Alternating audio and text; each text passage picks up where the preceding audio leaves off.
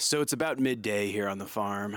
I got out here pretty early. It was before the sun came up, which, I don't know, isn't that early these days.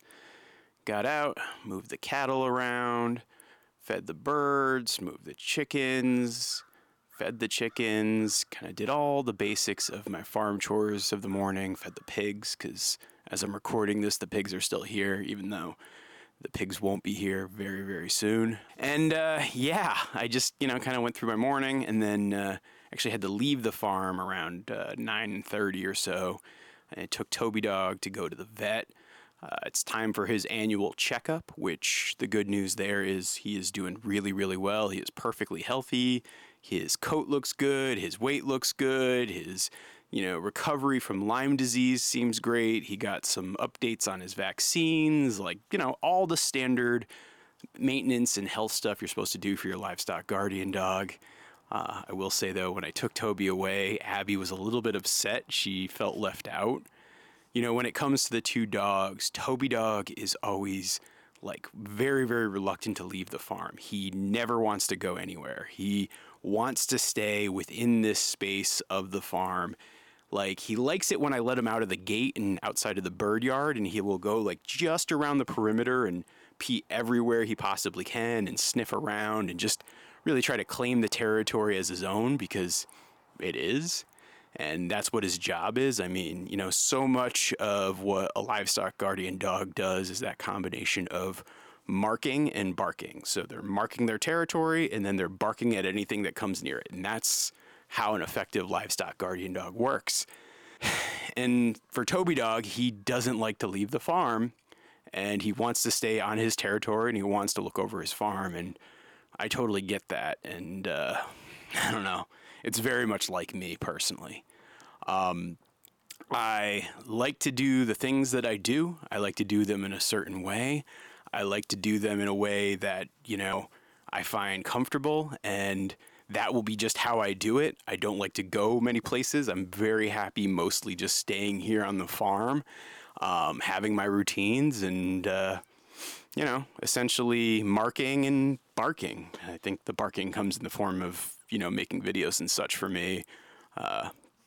Not so much to keep people away. It's just, I don't know, that's how I communicate. Just like how Toby Dog uses his bark to communicate. Abby Dog, though, she is a bit different. She likes to go places. Anytime I ever offer her to take her anywhere, in the truck, she just happily jumps up. I mean, Toby Dog, it is a real struggle to encourage him to get into the truck, and most of the time I still have to pick up his 100-pound body and put him in there. But for Abby Dog, oh, golly, she will go anywhere I want to go. She just wants to be out and about doing things and be with me. That's her energy. And the two dogs are just so different when it comes to their respective energies. And I think for a while, it actually took me a good deal of time to realize that their energy was so different and their needs were so different. And it was a struggle for me because, and I've said this in videos before, but I got really lucky when it came to Toby Dog in terms of he was like an out-of-the-box livestock guardian dog. He was ready to roll. He came to the farm at about, 3.5 months old. Actually, almost 4 months old. And as soon as he got here, I had to do a little bit of training with him. I had to do the basics of come, sit, and stay, which he even doesn't do all that well these days because he's an independent-minded dog. But, I had to do those basics, and it was easy. And, I think I scolded him a couple of times for trying to chase ducks or play with birds. And after that, just like it happens in the novel I wrote about him, Toby Dog of Goldshaw Farm, he pretty much figured out his job, and he was, by the time he was 6-7 months old, he was working as pretty much a full-fledged livestock guardian dog. And for folks who are familiar with our YouTube channel, you'll know Abby Dog was not nearly that easy. Abby Dog had some complexities. Abby Dog, she came to the farm a little bit older than Toby, by about a month and a half maybe. She came from a very different setting, and I won't even get into that one, and I'll just leave it at that. And from day one, she was high energy, high engagement. She was very easy to train, like on the basics of dog behavior, of come, sit, stay, leave it, like all that. She picked up those commands quicker than Toby, and she was easier to train than Toby. She was more food and praise motivated than Toby. Like, she was just super easy. But the natural instincts of the livestock guardian dog, she struggled. And so that was something that I found to be difficult, because I was consistently trying to fit her into the framework I developed in my mind with Toby, and I wasn't making the adaptations I needed to really make her successful and make her, really fit in and work here on our farm. Abby dog, come! I don't know if you can actually see this in the video, but both dogs are hanging out with me here in the hoop coop. It's a little bit windy today, and so I was going to record this outside, but I think it made more sense to record inside, which means, and by inside, I mean inside here, not inside the house. Pretty soon I'm going to have to start recording all of these podcasts inside the house, because, for me to get comfortable and set up and just want to sit and talk to you guys for a period of time, it's so much harder to do that just out on the farm in, say, December or January. And so you'll see this podcast recording places start to shift a little bit more as the winter gets colder. But right now, it's actually quite pleasant sitting here in the hoop coop. I got the sun beaming down. I got both dogs hanging out. I don't know, you guys might even be able to see in the background that there's some other animals that are now in the hoop coop. We have started to transition into winter mode, which you'll see in the videos in a couple of weeks. One thing to note, like, a lot of our videos are, they're produced, it takes me and, Valerie, who does a lot of my editing, like, it takes us, we're usually about a 2-week behind, like, 10 to 14 days behind real life. And that just gives us time to edit. It gives me time to, think about the story and structure things a little bit. And it just is a lot less stressful. Like, when I first started making videos, I was like, shooting it, editing it, and immediately putting it up, and then just having to rush to do the next one. And that became really stressful. What you doing there, pup? You want to say hi? Yeah, Abby's saying hi. But I digress. And so, yes, we're doing this in here, and I've got both dogs hanging out. And it's funny because you can see Abby here. She's trying to get my attention and hang out with me. Toby dog is peacefully napping in the background, and he's just a happy pup. As I was driving back with him from the vet, I decided to stop off at the gas station real quick just to, get actually gas for the tractor, as well as, pick up a couple of odds and ends groceries, because it's like this grocery store that's right by the vet. It's like, it's part grocery store, part gas station, and it's the closest place to buy supplies on the regular, or one of the closest places to buy supplies from the farm. And so, just while I was there, picked up a couple things and had Toby dog just wait in the car. And gosh, he just perfectly sits there. And that's something I would never do with Abby, because the chaos that would ensue if I just left her in the truck would be immeasurable. So it strikes me where the good parts of Toby, make him great for certain things, but they also make him really bad for certain things. Like, the fact that Abby is the one who goes up and does the cattle chores with me, and Abby's the one who I can, use to actually help me move animals. Like when I was, migrating the ducks and geese actually down to this part of the farm. Oh, Toby, don't get offended, buddy. Come here. You get love too. But when I was migrating them down, actually Abby was a huge help in just helping make sure none of the birds strayed away as I was herding them. And so that's something that Toby dog has never taken to and is not good at. And I guess that gets to why I wanted to sit down and record this podcast today, because, I get a lot of comments from viewers when it comes to our dogs. I think they're a big part of a lot of the videos I make. They're a big part of our farm. They're some of my closest companions for sure. But I get a lot of comments from some folks who say that I always treat Toby really, really well, and I'm always really negative and down on Abby. Or I also get comments from folks who will say over and over again that I am constantly ignoring Toby in favor of Abby, and he's such a good dog and he's constantly getting let out. And quite honestly, the truth of the matter is they're both good dogs. They're just different dogs, and they're different in different ways, and they require different things in terms of care. They require different things in terms of training, in terms of my attention, in terms of affection, in terms of what jobs they're good at and what jobs they're not good at. And I've really let that guide. And so if someone were to ask me which dog do I love better, the answer is I love them the same, which I know is probably what a lot of parents are forced to say about their kids. And then everybody says, oh no, but you do have a favorite somewhere somehow. And the reality is I just love them in different ways, but, love both of them with all my heart. I mean, just Toby Dog right here as he's sitting here. He's just so calm and serene and gentle and just such a good pup that, I couldn't imagine my life without him. And while Abby has given me so many headaches and heartaches and stress and forced me to completely rethink my philosophy when it comes to training dogs, the journey that we've gone on together is such an incredible one. And, I'm so glad to have gone on it with her, and I'm so glad to have her in my life. Toby's got some comments for you. Which, again, is just really, I think, an important lesson and something to think about for you guys, because and I think that idea that you can treat them fairly by treating them differently is something that we struggle with a lot in life in general and society and in a lot of places. Where, I guess it gets into that premise of the difference between equity and equality, where equality means everybody's being kind of treated exactly the same versus equity being everybody's treated fairly. And you sometimes have to take into account like the circumstances that somebody's coming from or coming into and kind of how that works for them and how that might be different from one person to another. And, not wanting to make this a whole wrap on that topic, but I think that that's something that, folks who, see accommodations and aren't getting those same accommodations get upset over because they feel like it's unfair to them.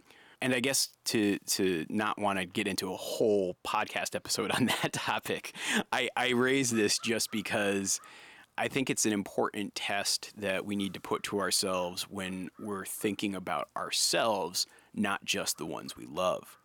I think particularly for folks who have dreams and have goals and have internal motivation and are pushing themselves towards something, whether they dream of someday moving out to a farm or a homestead of their own and raising their own food and having their own animals. And they're kind of working to build up skills as well as build up the financial resources to be able to pull a move off like that. I think, you can fall into this trap, and I know I fell into this trap, right? Of looking at other people and seeing what they do and saying, hey, I gotta, do what they did. And that's like the path and that's the way to go. And meanwhile, the path that might be best suited for you and be most equitable for you and the smartest play for you might look very different than that person that gave you that motivation and inspiration. And I'm not going to name names because I don't want this to turn into something controversial, or I don't want to make this the focus of this podcast either, accidentally. And I'm finding more and more I've got to carefully choose my words when I talk about topics like this and talk about other folks and other farmers and that sort of thing. But there was a farmer who was very, very inspirational to me when I was still just an office dude dreaming of being on a farm and starting a farm. I looked at his operation and saw what he did and said, gosh, that's how it needs to be done. And gosh, I would love to do that one day myself. And gosh, I'd love to be like him. And it was a real motivation and inspiration for me. And in the earliest days, I was trying to mimic my approach and, think about how to get there. And to be doing exactly what he did, just basically take his farm and transport it to New England. And that's how I'd be doing it. But I think at the time, because I was so inspired, I was also blind to the advantages that he had as well as the circumstances that he had and how those things were the things that guided him to the place where he ultimately ended up. For example, he grew up on his farm, or at least, kind of eventually grew up on a farm, and, was on the family farm, and eventually, after going to school, came back to take over the family farm. And, you know, that's great for him, and that's a great story, and he kind of figured out how to evolve from, say, his father's method of farming to something more contemporary that I think has served as a template for a lot of folks today in terms of how they think about farming, and particularly regenerative farming. And so I was really inspired by that, and saw that, and saw kind of the output and the end product, and was like, oh, I got to do that, and I guess I got to just do those things. But there was always this nagging thing behind me saying, well, must be nice, though, to be able to inherit a farm. Must be nice to be able to have, kind of a father who taught you some of the basics. Must be nice to be doing that since you were, a kid working around animals and such. And it must be nice to have like all of those advantages. And so it was part of my struggle early on. As my wife and I kind of like looked at our circumstances and our situation, we still said, hey, we want to go live the farm life and figure out a way to make this work. And part of what actually enabled us to do that and allowed us to do that was taking stock in kind of our advantages and figure out how is our circumstance and situation going to help us move to the place that we wanted to move to in life, and sort of what things would we need to do to kind of make that at the core of our approach. And so that inventory that we did was actually pretty simple and straightforward, where, we looked at, the fact that, look, I had a very good job. I was making, kind of six-figure income. We were saving. We did not live an extravagant life. I mean, we lived in like expensive places, but even when we were living in expensive places, we weren't like, I don't know, going crazy. We weren't going out every night. We were, trying to be frugal, like didn't buy expensive luxury automobiles or ridiculousness like that.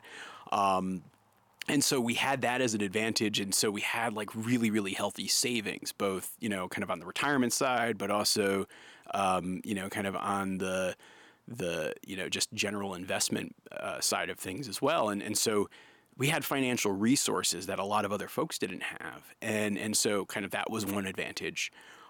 We had the advantage of the fact that we didn't have kids.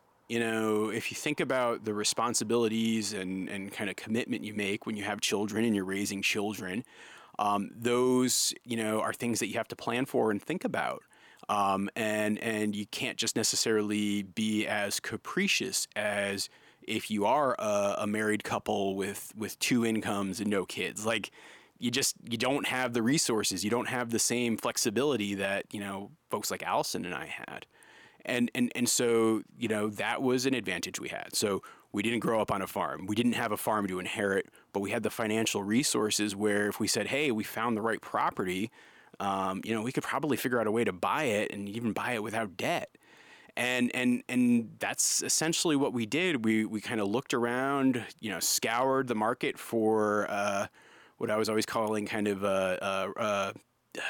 it wasn't diamond in the rough. What was the expression I was using? I'm drawing a blank on it, but like essentially diamonds in the rough, where it was like something. Oh, it was undervaluations, because remember, I was working in the investment community at the time, and so undervalued opportunities was how I was always kind of pitching it to real estate agents that I talked to. Which, gosh, man, if I look back on that and think about myself, I'm just like, would love to, slap myself up the side of the head and it's like, you sounded so horrible saying that sort of stuff. You don't even know it.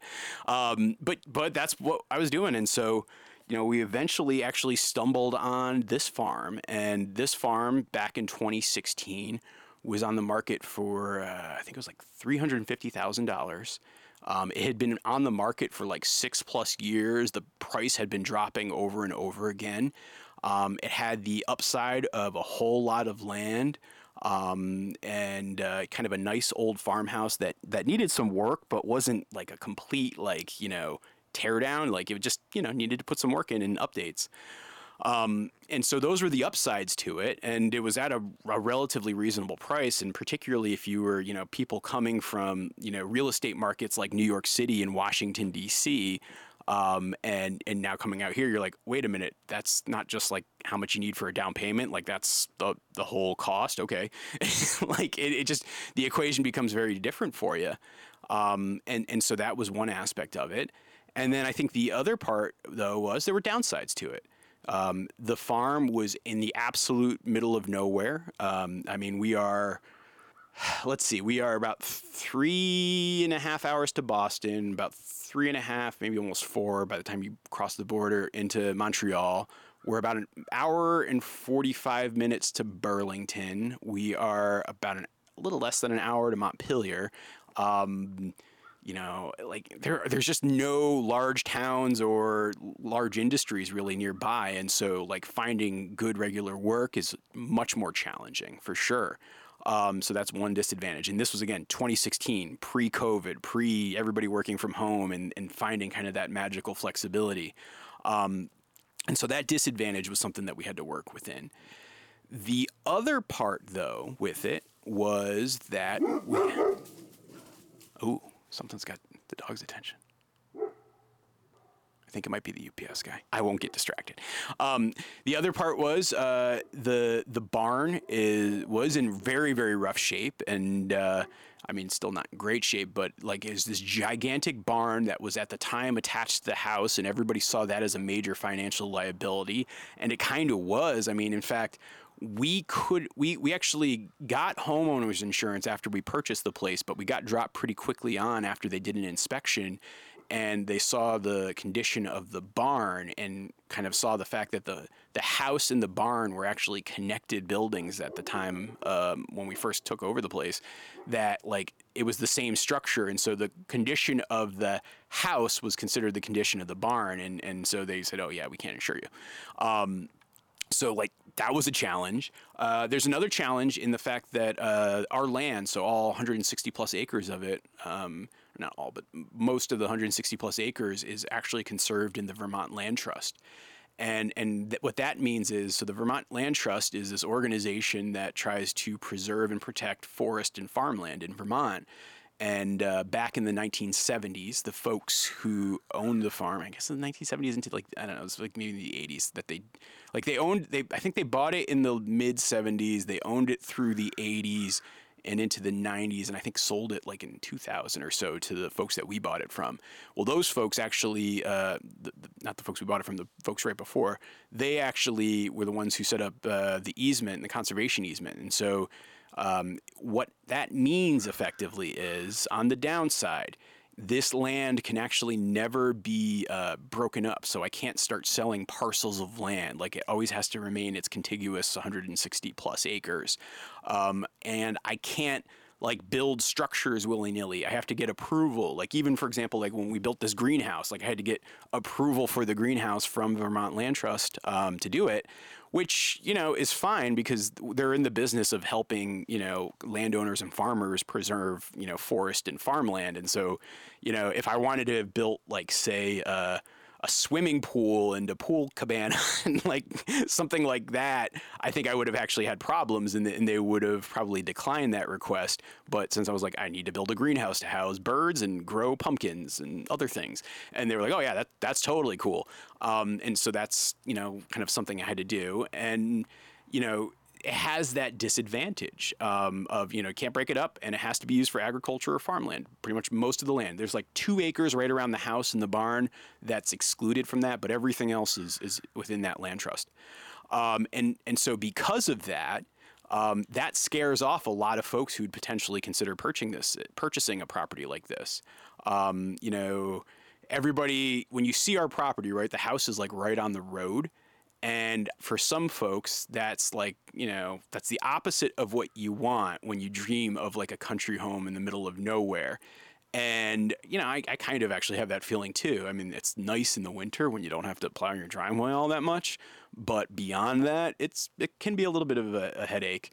And, you know, the instinct that everybody has is like you look, it's like more towards the middle of the property, like up on the upper pasture, like at the top of the hill, which just has this incredible, amazing view where you can see like all the way out to Mount Washington, and you can see like just multiple levels of rolling hills and mountains, whether it be, you know, kind of the White Mountains or some of the more local kind of foothills and stuff around here, Bald Mountain, Harvey's Mountain, that sort of thing. It's an amazing, incredible view, but it's only on the top of the pasture. You don't have that view from, like, say, our front porch. And so everybody would probably have this instinct if they had money and say, oh, I'd want to buy that property and make that my home and, build a dream house up on the top of the hill. You can't do that. And the Vermont Land Trust wouldn't let you. And so, again, that becomes a limiting factor for some. But for a guy like me who is dreaming about starting a farm, that was perfect. It actually ensured that this would be essentially an undervalued asset, and we were able to take it over without really, kind of having to take on debt. I mean, we kind of wiped through our entire savings doing it, but, beyond that, it worked out really well. And so that was an advantage that we had that somebody like the farmer who motivated and inspired me didn't have. And so that got me thinking as we started to take this place over of like, well, how do I get to the place where I can have my own farm and I can start things up, and got me doing an inventory of my skills and like, what was I good at and what wasn't I good at? Because of my job and because of my, just general talents and what I've always done since I was a kid between storytelling and being creative and that sort of thing. And also having just a pretty good marketing mind and business sense, that had me thinking about like the business of starting, kind of the farm, and like, how do I approach it, and how do I use marketing, and how do I use content to tell the story and use that to drive the growth of the business.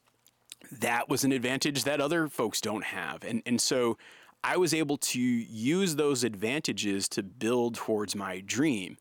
And the guy who inspired and motivated me, this is not how he would have done it, but I think it's kind of funny how that sort of works out, where like, in a place where, and it's funny, like I actually saw him a couple years ago at a conference and was talking a little bit and sort of telling him the story of like, oh yeah, you motivated me and now here's what I'm doing. I'm raising ducks and geese. And he kind of just looked at me funny, like, huh? And it's funny how that motivation can shift and evolve as you go on the journey. So coming back to the dogs where I started all of this, right? Like, my motivation for how I trained them and how I worked with them was so different and evolved. And as I sit here today and look at where I'm at, I'm actually very happy with where the dogs are and how the dogs are doing. But that was something that took a whole heck of a lot of time. And it was not something that I knew as I started out. And so I come to all of this because the other day I got an email from somebody, and this person, I'm not going to use their name and get too many of their specifics, but like they had two kids. They were working in like a kind of, call it exurb, suburb type area around a major metro area here in the Northeast. They dreamed of moving out to the country and starting a farm and doing something like we've done. And they were asking for advice on like, what should they do? How can they do it? And the wife, she was actually, she was like a therapist, and the husband, he is, I think, a mechanic of sorts, but like works on like airplanes and stuff. And so they were telling me, like, she was describing all this in the message. And as I was thinking about it, I'm like, well, gosh, you do have some advantages that I don't think we had, and you got to really think about how you take advantage of that. Like, for example, I am completely inept when it comes to mechanical stuff. Like, I was inept of a lot of skills when I first came to the farm. I feel like I've improved some of them, like, for example, my animal husbandry skills, and like, I don't think I'm a good carpenter, but like I can, build the structures that I need to build and do the things that I need to do. And so those were skills I had to really develop. I'm still struggling when it comes to even basic things like changing the oil on the ATV, or, I mean, I do like when I do the every 10 hours, I lube up my tractor and like hit all the points. And when I do that, like it takes me probably 5 times as long as most people should do that. And it's like that sort of stuff is like a real liability for me. But like I thought about this guy who like, oh no, he's working on like airplanes, like for him to try to fix a tractor or try to, jury rig something, or if he has some like welding skills, like those are all advantages. And so how do you use those skills to kind of build what you want to build? And they were, immediately gravitating towards like, well, how do we get started? And then how do we think about social media, and how do we think of making videos and doing all this stuff? And I kind of felt bad because I sometimes worry when I put stuff out there that like, because people see this stuff that we do here, and I know I've talked about this in other videos, so I'm not going to harp on it too much, but because they see that, they get motivated and they want to kind of try to do the same thing. I worry because it's not a sustainable or easily repeatable path. It's not to say that it can't be done, or it's not to say that you can't do something similar. I encourage and I genuinely actually like to help a lot of people do that. Like, as much as I can for anybody who's particularly making like farming and homesteading content. I'm usually always trying to like help people if they ask for advice or tips on like how to improve their content, or, sharing things that I've learned over the years. Like that's actually really important to me to give back like that. So that there's other people who can do this too, but not everybody can do it. Not everybody's comfortable sitting on camera. Not everybody's comfortable talking extemporaneously. Not everybody enjoys the tedium of editing or structuring a story or figuring out how do you hook somebody in to make them care. Like those are all skills that I had that I learned from, my previous work experience that I transported to here. And those were advantages I had. And I just caution for folks who want to try to do the same thing, recognize you can't. And so I say all this as that thought for, when you think about having a dream and you think about pursuing that dream, it is really, really great to have role models. It's really, really great to have inspiration. Like without that stuff, you will never get to where you need or want to go. But at the same time, if you don't try to modify your approach and modify what your vision ultimately is to match what your skills are and what your situation is, I don't think you're going to be successful, and inherently you're going to struggle and you're going to be unhappy, and it's going to be a very, very difficult path. So the exercise I would encourage anybody to do and kind of pull out a piece of paper and really get into this one. And I don't know, maybe you like, if you're driving, pull over, or if you're, watching this on YouTube, I can maybe, I don't know, I'm not going to put a list down, but like you guys can follow along here and just, write this out and draw it on a piece of paper. And this is the most, dinky business minded, like consultancy move possible, but I think it's so useful as an exercise, and it's something called a SWOT. It's an acronym. It stands for strengths, weaknesses, opportunities, and threats. And I strongly encourage everybody, regardless of what you want to do, if you want to start a farm or small business, or you have any other dream or any other thing you're working towards, and you're trying to kind of figure out what do you need to do and how do you need to approach it, I encourage you to do this exercise. I do this exercise every year. Allison and I we'll sit down and talk about these things because I feel like it's such a good way to honestly look at your situation and both the challenges that you face as well as the opportunities that exist and upside that's there that a lot of other folks won't have. And so what you do is you take a piece of paper and, break it into like 4 quadrants, just like that. And then, from there in the upper left-hand corner, you kind of write strengths. The upper right-hand corner, you write weaknesses. In the lower left-hand corner, you write opportunities. And in the lower right-hand corner, you write threats. And so, strengths, weaknesses, opportunities, threats. And I actually very much like to do them in this order. Start with your strengths and just rapid fire, whether it's you or you and your partner, or you and some friends or your family, whoever you're dreaming with, do it, or just do it yourself. But it's going to be a little harder actually to do it yourself, but you can do it yourself. But just start rattling off and just writing them down. All your strengths, everything that you think you're good at, everything that you think you do well. Are you, and don't do anything like generic, like, oh, I'm a hard worker. Cause I think we all like to think that we're a hard worker. And unless you like are absolutely averse to hard work, then you should probably put that as a weakness. I would not list something generic like that as a strength because you're just going to clutter things up, but focus on the real strengths. Are you a good public speaker? Are you, a good carpenter?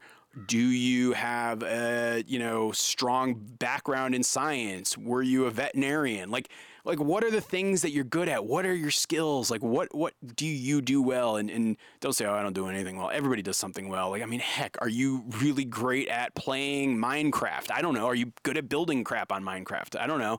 Like there's so many different things that you could be good at. Just list those things out that are, real strengths that you have that are not just like generic things like, hey, I'm a hard worker or I'm really passionate, because, I think if you find the right thing, we're all that. Write all those down. Now let's go to the weaknesses. And this is where you got to be brutally honest and deal with the uncomfort of talking about the things you're bad at. Like, for example, I am a total ADHD person, diagnosed.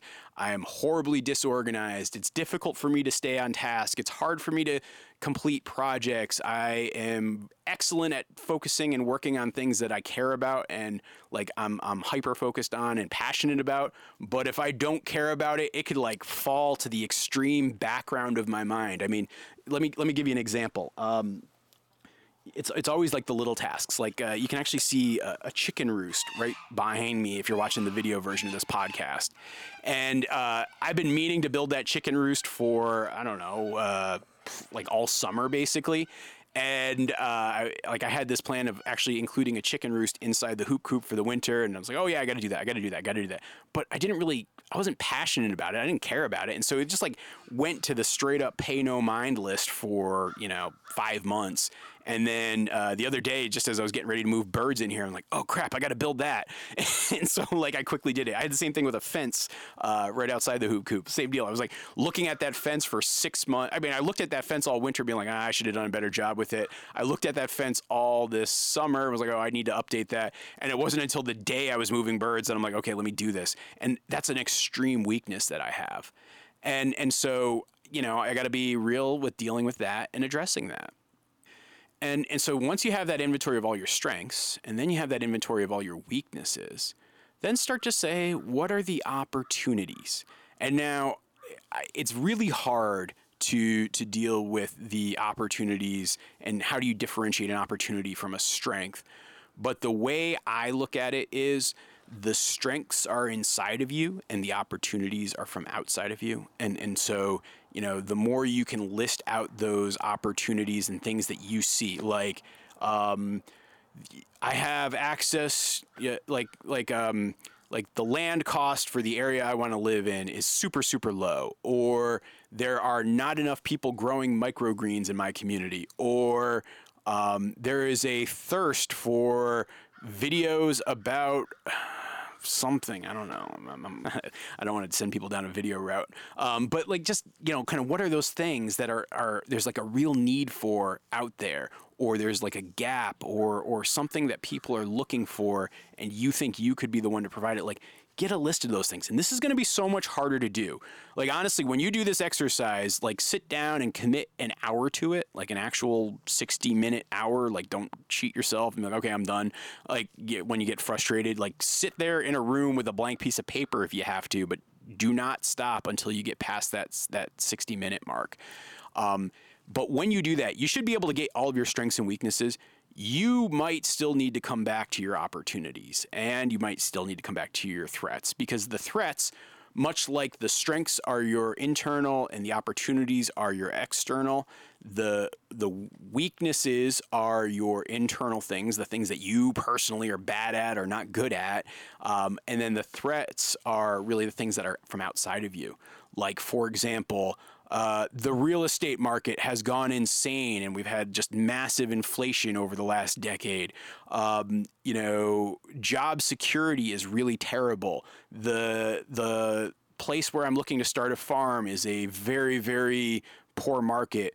The market that I want to, or the niche that I want to write a book about is wicked oversaturated. Like, what are those things that could submarine any plans or dreams that you have? Like, what are those things that are threatening that? And get a real list of that. And like I said, you know, you're going to do that exercise in an hour. You're going to have a list of the opportunities and the threats. Go back to it a week later. Maybe talk to some friends, share what you've produced with folks that you feel like won't just crap on your vision, but really genuinely want to help you. Share that with them and see what they think about it. And I think if you can get to that place where you feel good about that, you're going to start to see very clearly, oh, here's what I should do. Because I'll tell you guys, when I did a SWAT back in, let's see, it was after I purchased the farm, but it was before we'd actually figured out how to move up here and live here. But it was like when Allison and I were in that phase of life of like trying to figure out our escape from Washington, D.C. I did another SWAT exercise, and I realized that, well, if I want to try to move to this farm, number one, I'm going to need to figure out a way to keep working. I don't have enough money to just like quit and be a gentleman farmer. That's not going to fly. Allison had already made the plan that she was going to go back to school and you know, become a nurse practitioner because, you know, she had been an RN, she was working in public health, but she needed to, you know, go get like another year and a half of schooling and then some licensing to actually be a nurse practitioner and be able to, you know, treat patients and prescribe stuff and do procedures, like do all that stuff. She had to just go back to school. And so she had already kind of worked down that path, but I was still trying to figure out, how am I going to work? Like, am I going to find a job in Boston and be constantly commuting back and forth? And I came up with the idea of, well, let me work my, you know, connections and relationships in the industry that I've worked in for nearly 20 years here and see if I can find somebody who might be looking for somebody to work remote or up in Vermont. And that's actually how I ended up finding the company that I worked for a few years when I first moved up here. Was, you know, basically a friend of mine who I'd worked with at a previous company was already working there. And he's like, oh yeah, you should talk to this guy. And he's looking for marketing help and blah, blah, blah. And like, that's how I got my foot in the door. And it was looking at those, you know, opportunities that I had, of the opportunity that, hey, I got a pretty good network and a bunch of relationships here. And so that was one aspect of it. And then as I was saying, well, if I can find a job, what would I do? And I started to say, well, let me start with a basic, simple enterprise because I've never really worked with livestock. Let me just see if I can handle it. And that's where I was actually, and I've talked about this, actually, I was on his podcast not too long ago talking about this, but I stumbled on this guy down in Texas by the name of Jack Spirko.